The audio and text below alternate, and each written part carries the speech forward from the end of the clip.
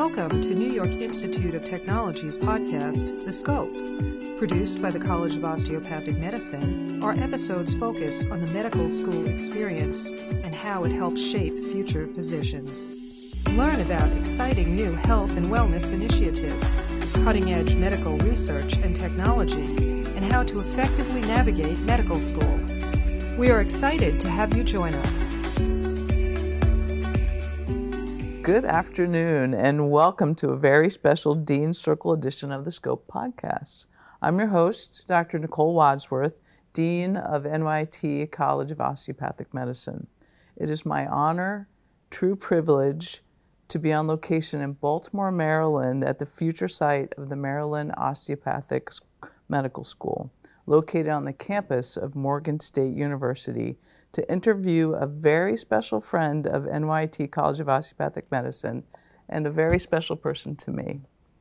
Please welcome esteemed physician, astute visionary, national healthcare policy expert, passionate advocate, and true role model to many, Dr. Barbara Ross-Lee. Today our conversation will address an array... Where is that person? Today, our conversation will address an array of extraordinary topics spanning throughout Dr. Ross-Lee's amazing career.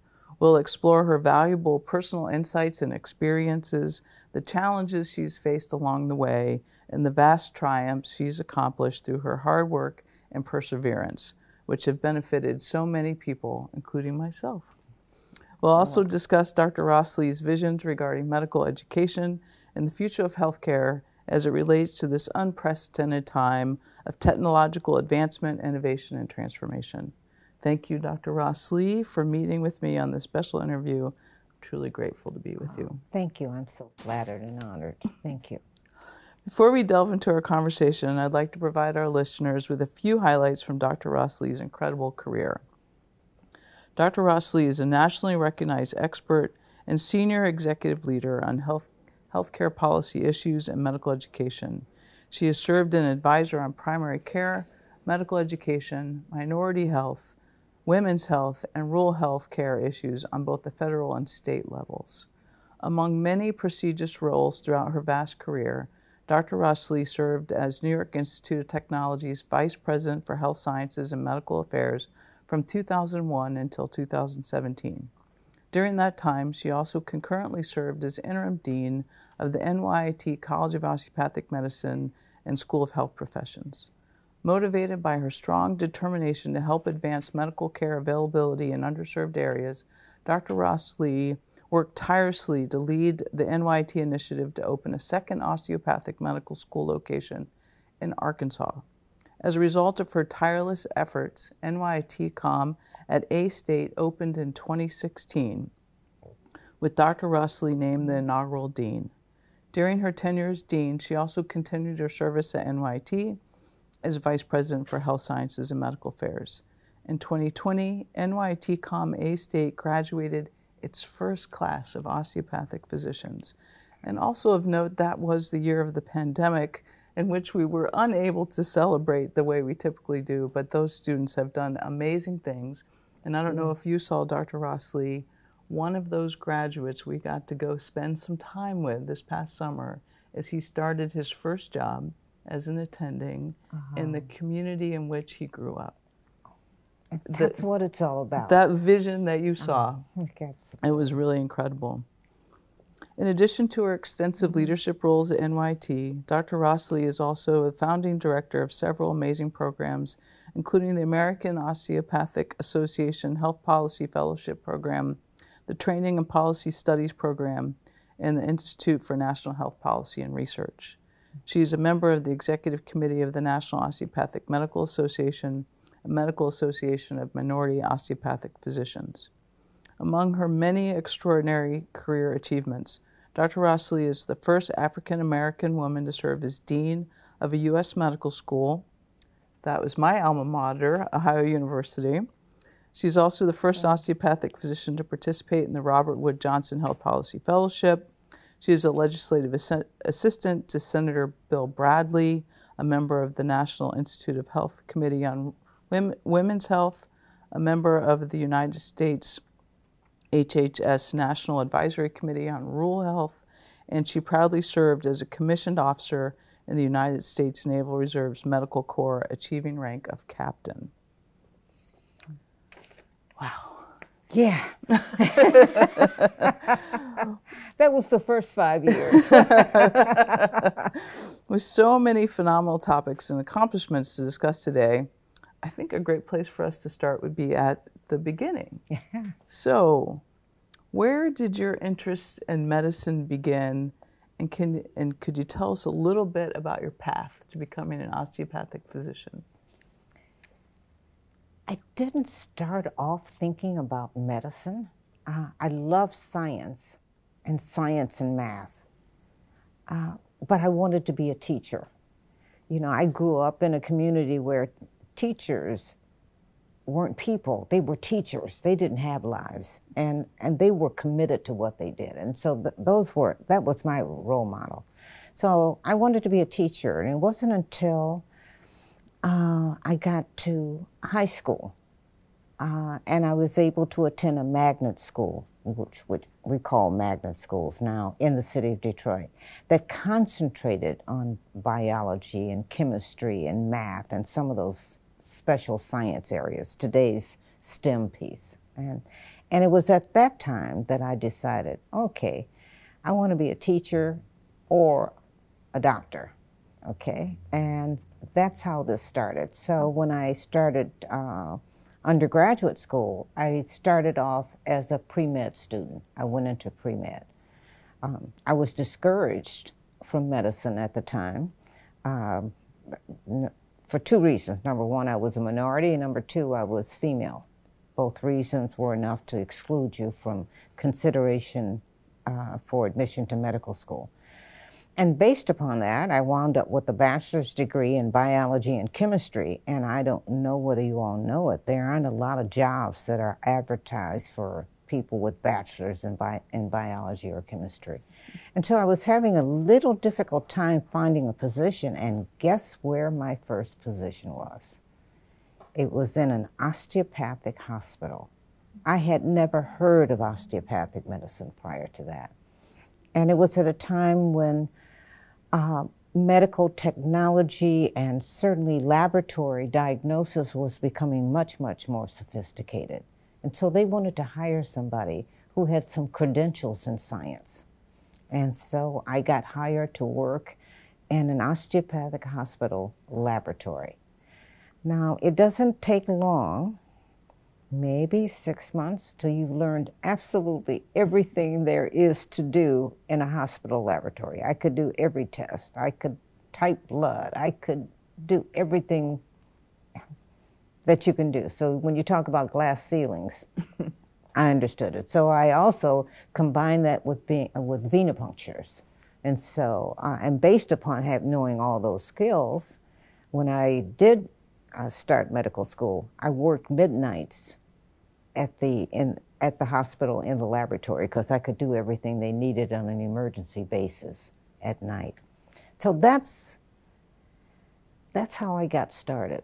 Okay, so I worked in the laboratory for a couple of years and hitting that glass ceiling with no place to go from there.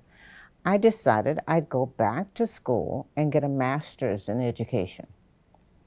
And the opportunity came along with the National Teacher Corps.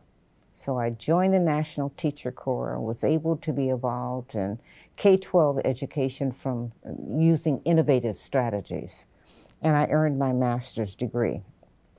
And after I graduated, I taught public school, K-12, for about a year before the owners of the osteopathic hospital came to me and said, you know, we're opening a new osteopathic medical school in Michigan, and you should apply.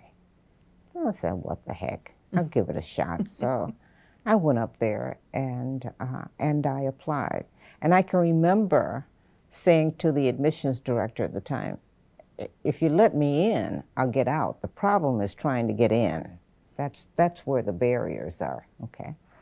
And so they admitted me to the school. However, at the time, I was in a personal note. I was in the process of getting a divorce. I had 2 babies. My daughter was a year old, my son was 3, and I was talking about quitting my teaching job to go to medical school, and I'm saying, who's going to feed us, right?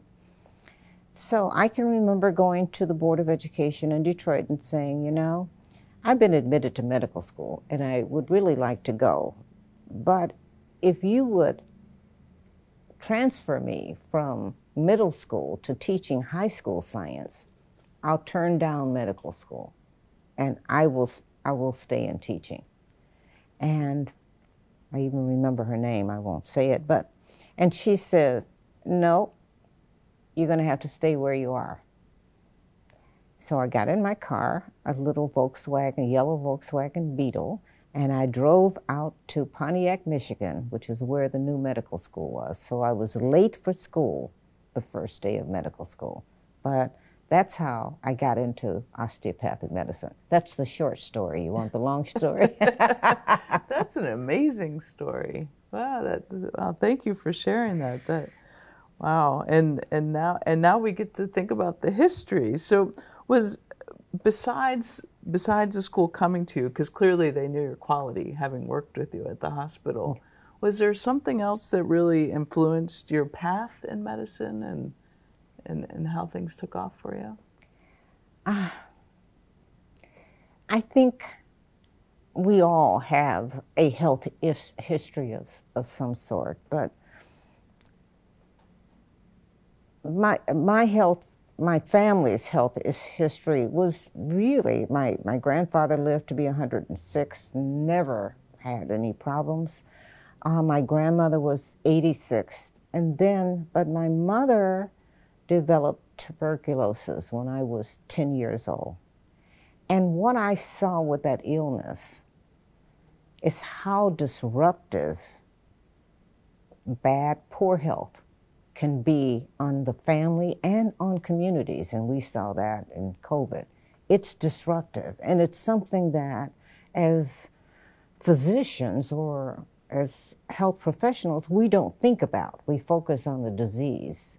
And for me, that's where the art of practice is to understand that it's not just that disease in front of you, that there's a person whose whole life is affected by that disease, not just the disease. So you mentioned this already, you chose to be a physician at a time when the profession was predominantly dominated by white men. As an African American woman, can you share some of the personal challenges you faced? And you mentioned a few already. The very first lecture that I received in medical school was from, and this was a brand new osteopathic school. They had a lot to prove. And so the school was very concerned about their choice of students and how the students would present themselves to the community. And so the very first lecture I had in medical school, to summarize it, was, you are what you communicate. So we want you to communicate the best that you can about osteopathic medicine in this new school. Okay. And I thought that was such a profound statement, so all I had to be was good, right? And then I went into the clinical settings, and we had early clinical contact then. And it became very clear to me that what I communicated was all the stereotypes and assumptions that males have about women or white males about minorities. And so it didn't matter what I did. Fundamentally, they had already made up their mind as to how competent I was. So it forced me to say, I have to set my own standards for excellence. I can't depend on the environment to do that for me. I have to be good, and I have to be my own worst critic to know when I could be better, So. Throughout your career, you've applied your superior executive leader abilities towards effectively advocating for the underserved, underrepresented, and those who have experienced discrimination. Please share with us about your passion for helping others and what your advocacy role personally means to you. Yeah. So, I grew up poor, Black, and female in a society that did not value those particular characteristics that I brought. And as a child, my passion was reading. I was the joke of the family. I never went to bed at night. I used to hide to read under the covers. And so my role models were from the literature, okay? And one role model was Einstein. Einstein, who says that you can't achieve excellence with one perspective. That was a part of one of the basic theories in the theory of relativity. And so you needed to have a problem viewed from diverse perspectives, okay? And I carried that with me, that your perspective was valuable, even if it wasn't the majority perspective. It had value.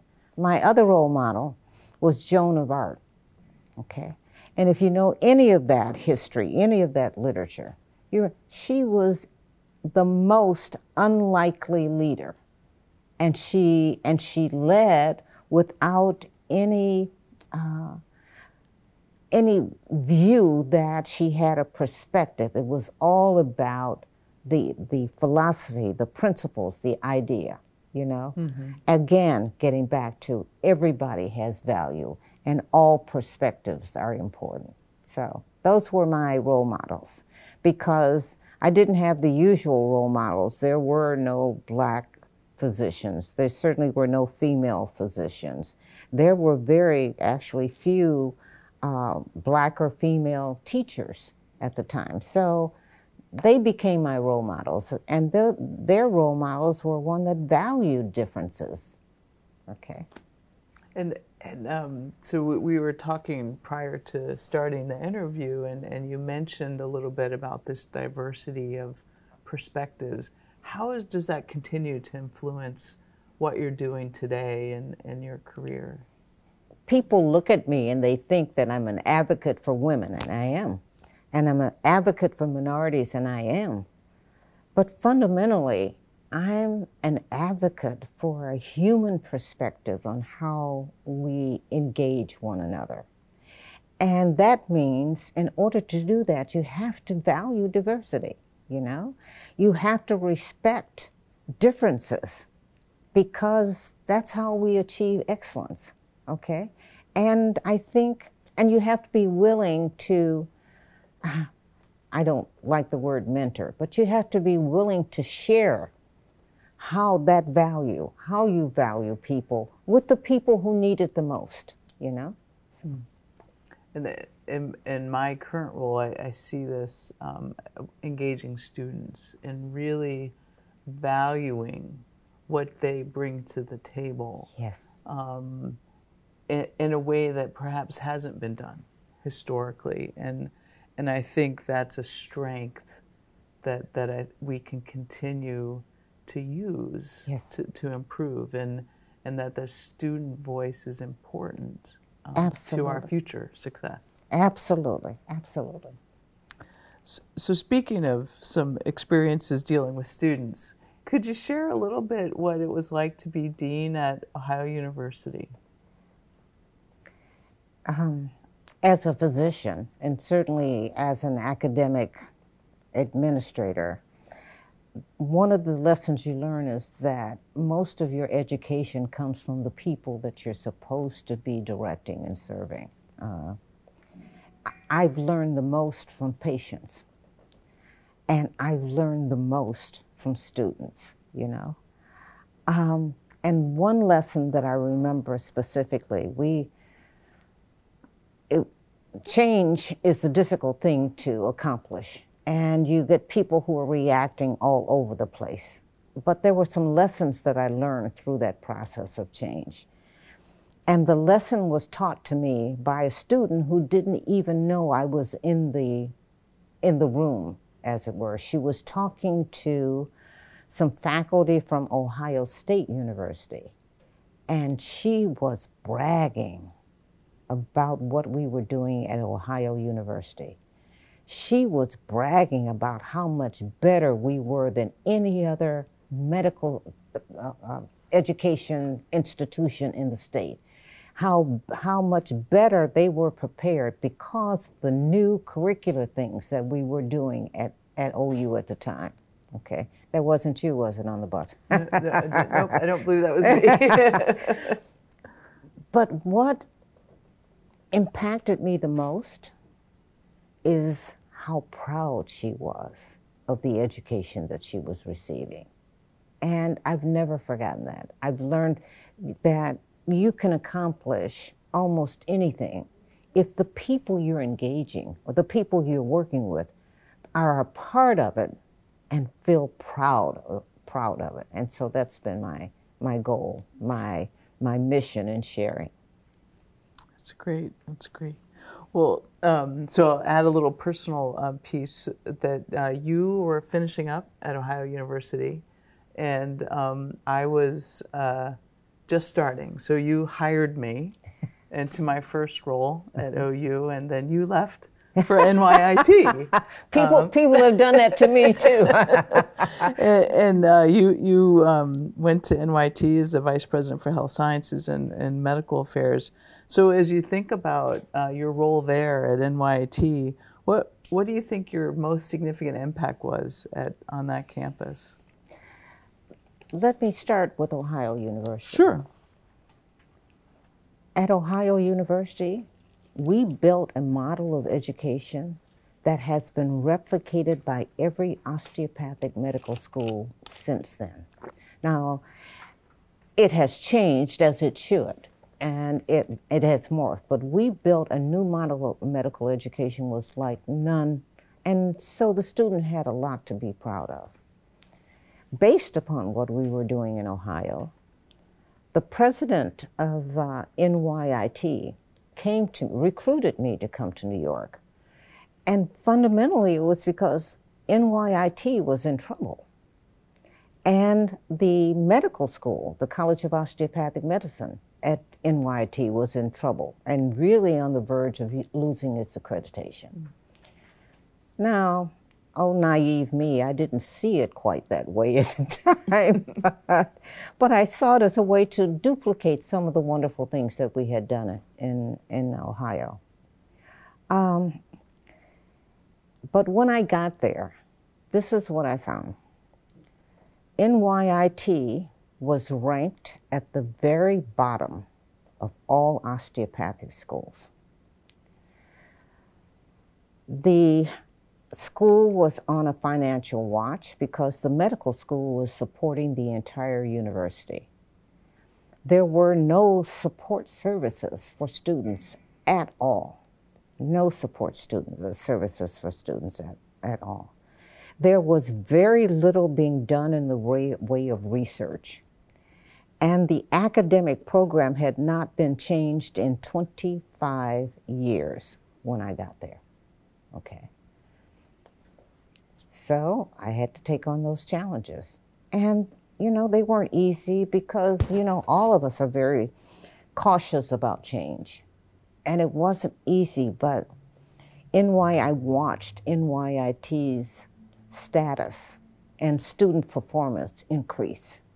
My goal was to empower the student voice. The students need to have a say in what was going on with them, and to collaborate with the institutions around us versus trying to start from scratch when we were so far behind. Touro being one of those places.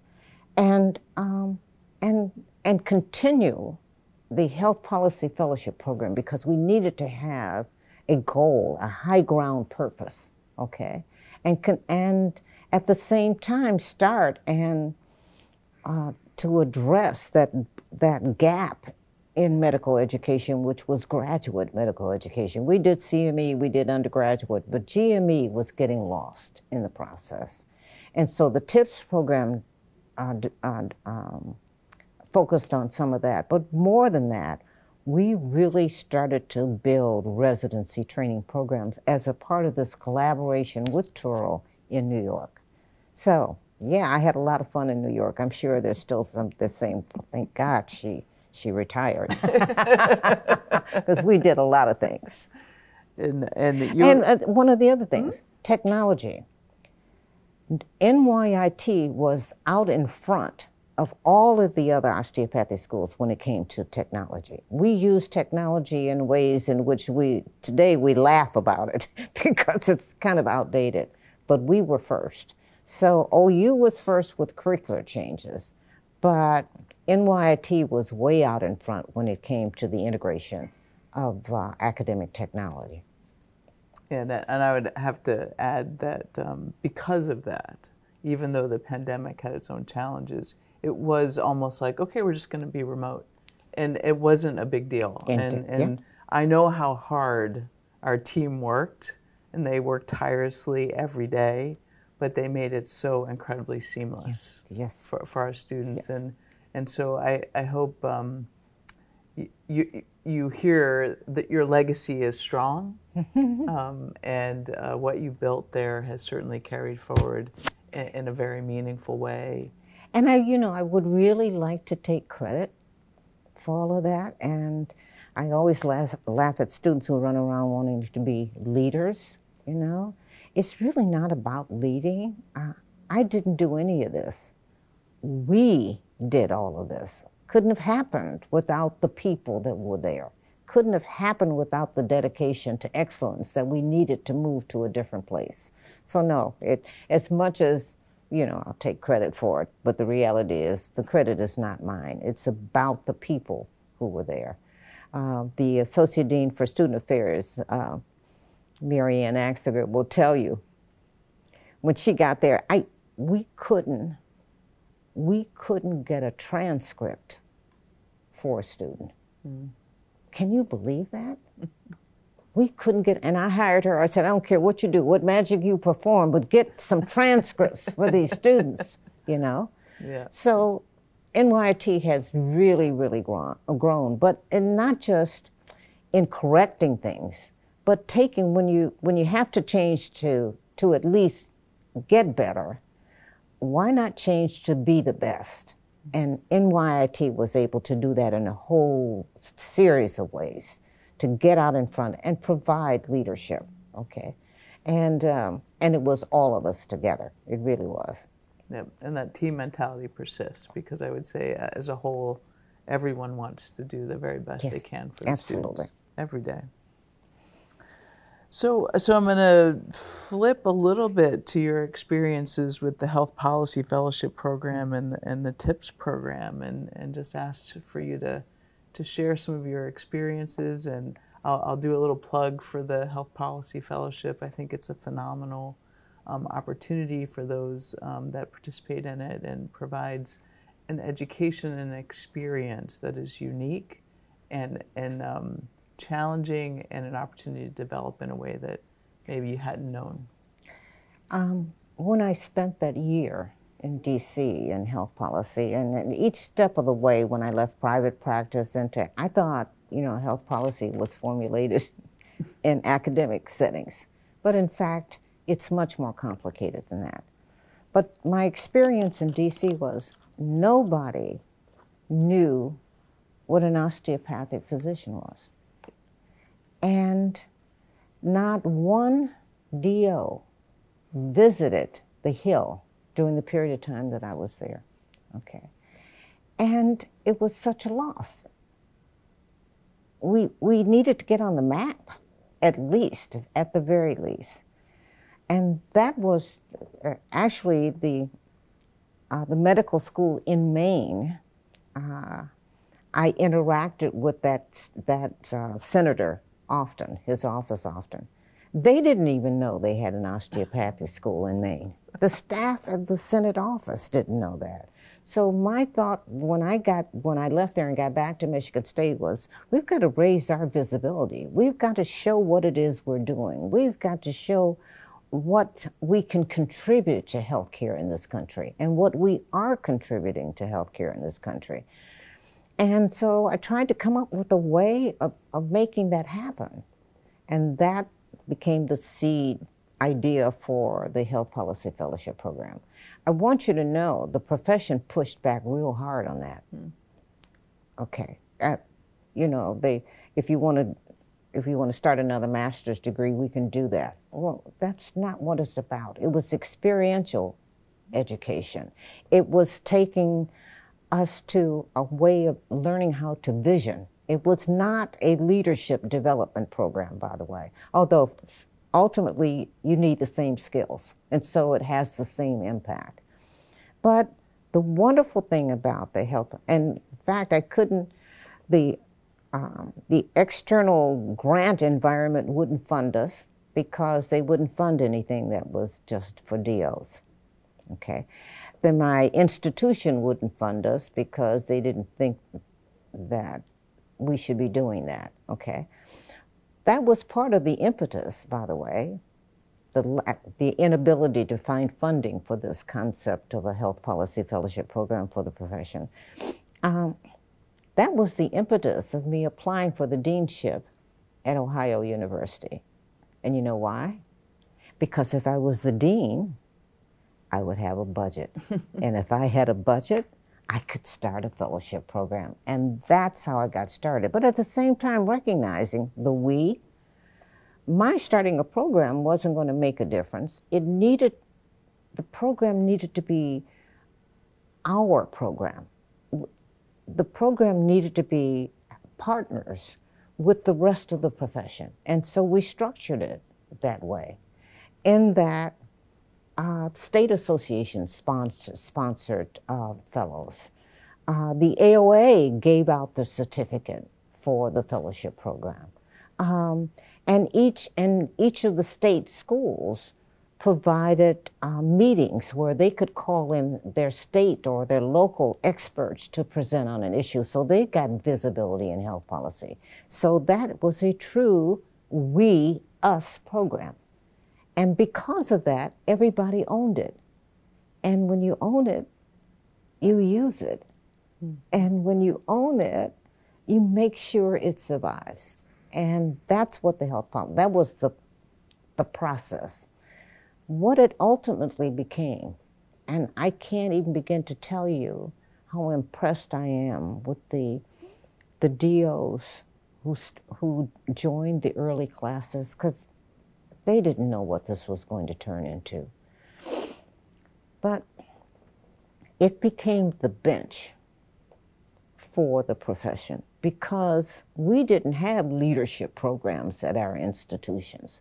But it became the bench for leadership in osteopathic medicine, but leadership with vision, not just with leadership skills, okay, if that makes sense? It was providing a vision of what we could be, what we could do, what we could contribute for the entire profession. So I'm most proud of the Health Policy Fellowship Program. Having said that, the TIPS program is a diamond in the rough. These are some of the smartest kids. They haven't been tainted by the hierarchy of medicine. They are still asking questions.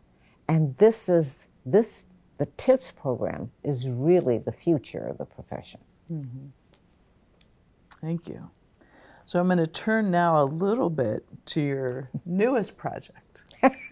Because I think you mentioned earlier you failed at retirement. Yes. But you're having fun.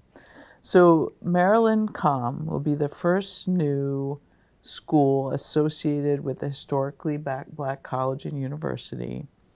So can you tell us a little bit about this project and how things are going? Well, things are going well. The project is going through the stages that are necessary to become a school. It's the principle and the philosophy behind the school that, in all honesty, reminds me of A.T. Still, okay? In that it is a project that values or is designed or is visioned to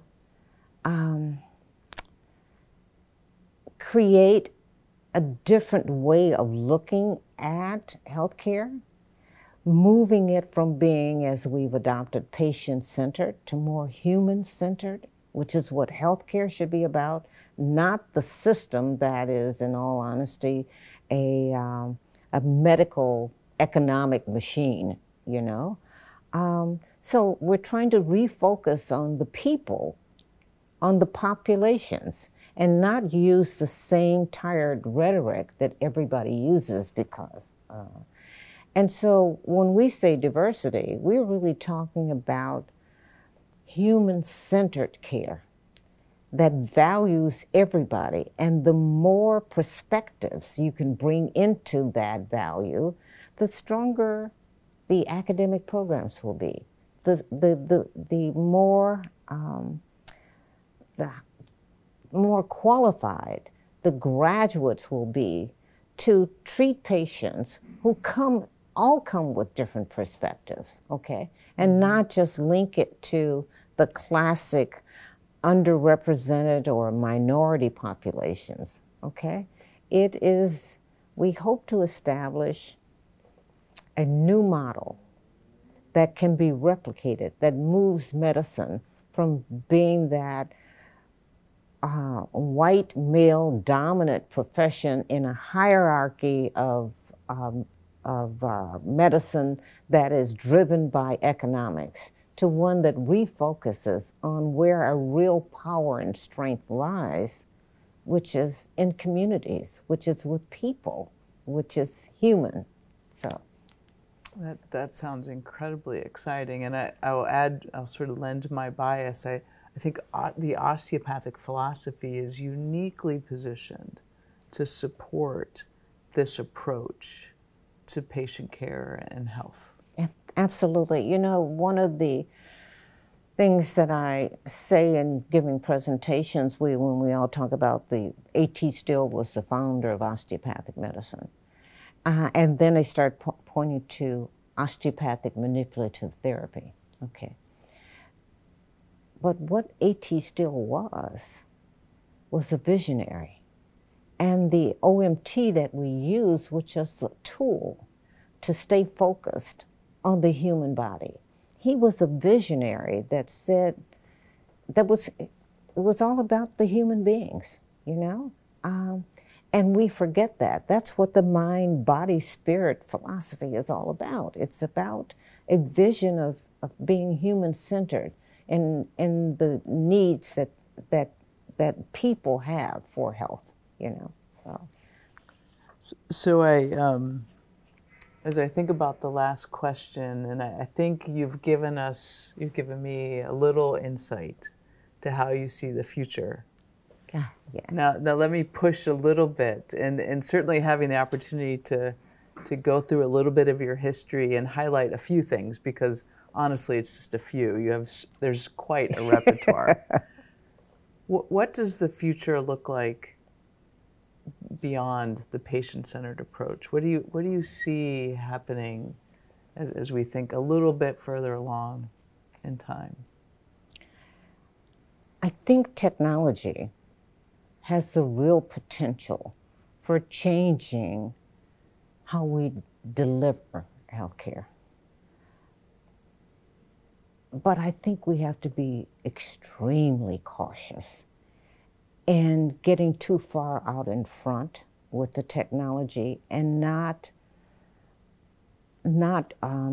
preserving the strengths that we bring to it. I often say that what's special about osteopathic medical education is that we teach our students to use their hands, and they use their hands to diagnose problems, to treat problems, but the most important thing they use their hands for is to communicate caring. When we use only data and not focus on the human being, when we are looking at things virtually, we miss a lot. And we have to be cautious that we don't go so far down that road that we can't get back from it. Artificial intelligence in healthcare is based upon data sets. Let's back up a little bit and look at where that data comes from. The data that we use to characterize population health and health in this country is based upon billing data. Billing data. And any physician will tell you what they see when they're interacting with the patient is not completely characterized in what is in the chart, because the chart is set up for the billing. Okay? So as we do this, the technology is such an amazing tool. But let's make sure that we are not getting too far out in front in what we want to accomplish. Okay? And not forget the human. And not forget the human-centered. Absolutely. Well, I can't thank you enough for extending the invitation to be here at Morgan State, to spend time with you and learn about some things I didn't know and explore some things that I knew a little bit about. It's been such an honor and a privilege. I know our listeners are just going to enjoy this so much, and I can't wait to watch it either. It's always a joy for me. I'm in awe of all you've accomplished in your relentless pursuit for justice, equity, and availability of osteopathic healthcare for everybody. Your work has directly benefited those in need, for sure, and you're a true champion for minorities, women, the underserved, the marginalized, and the discriminated. Thank you for all you've done, all you will do, because I know you're not done. Your perseverance has made our world a better place. I can't wait to see the first graduates from Morgan State. Thank you. That'd be great. Okay. Thank you very much. I'm truly honored. Yeah.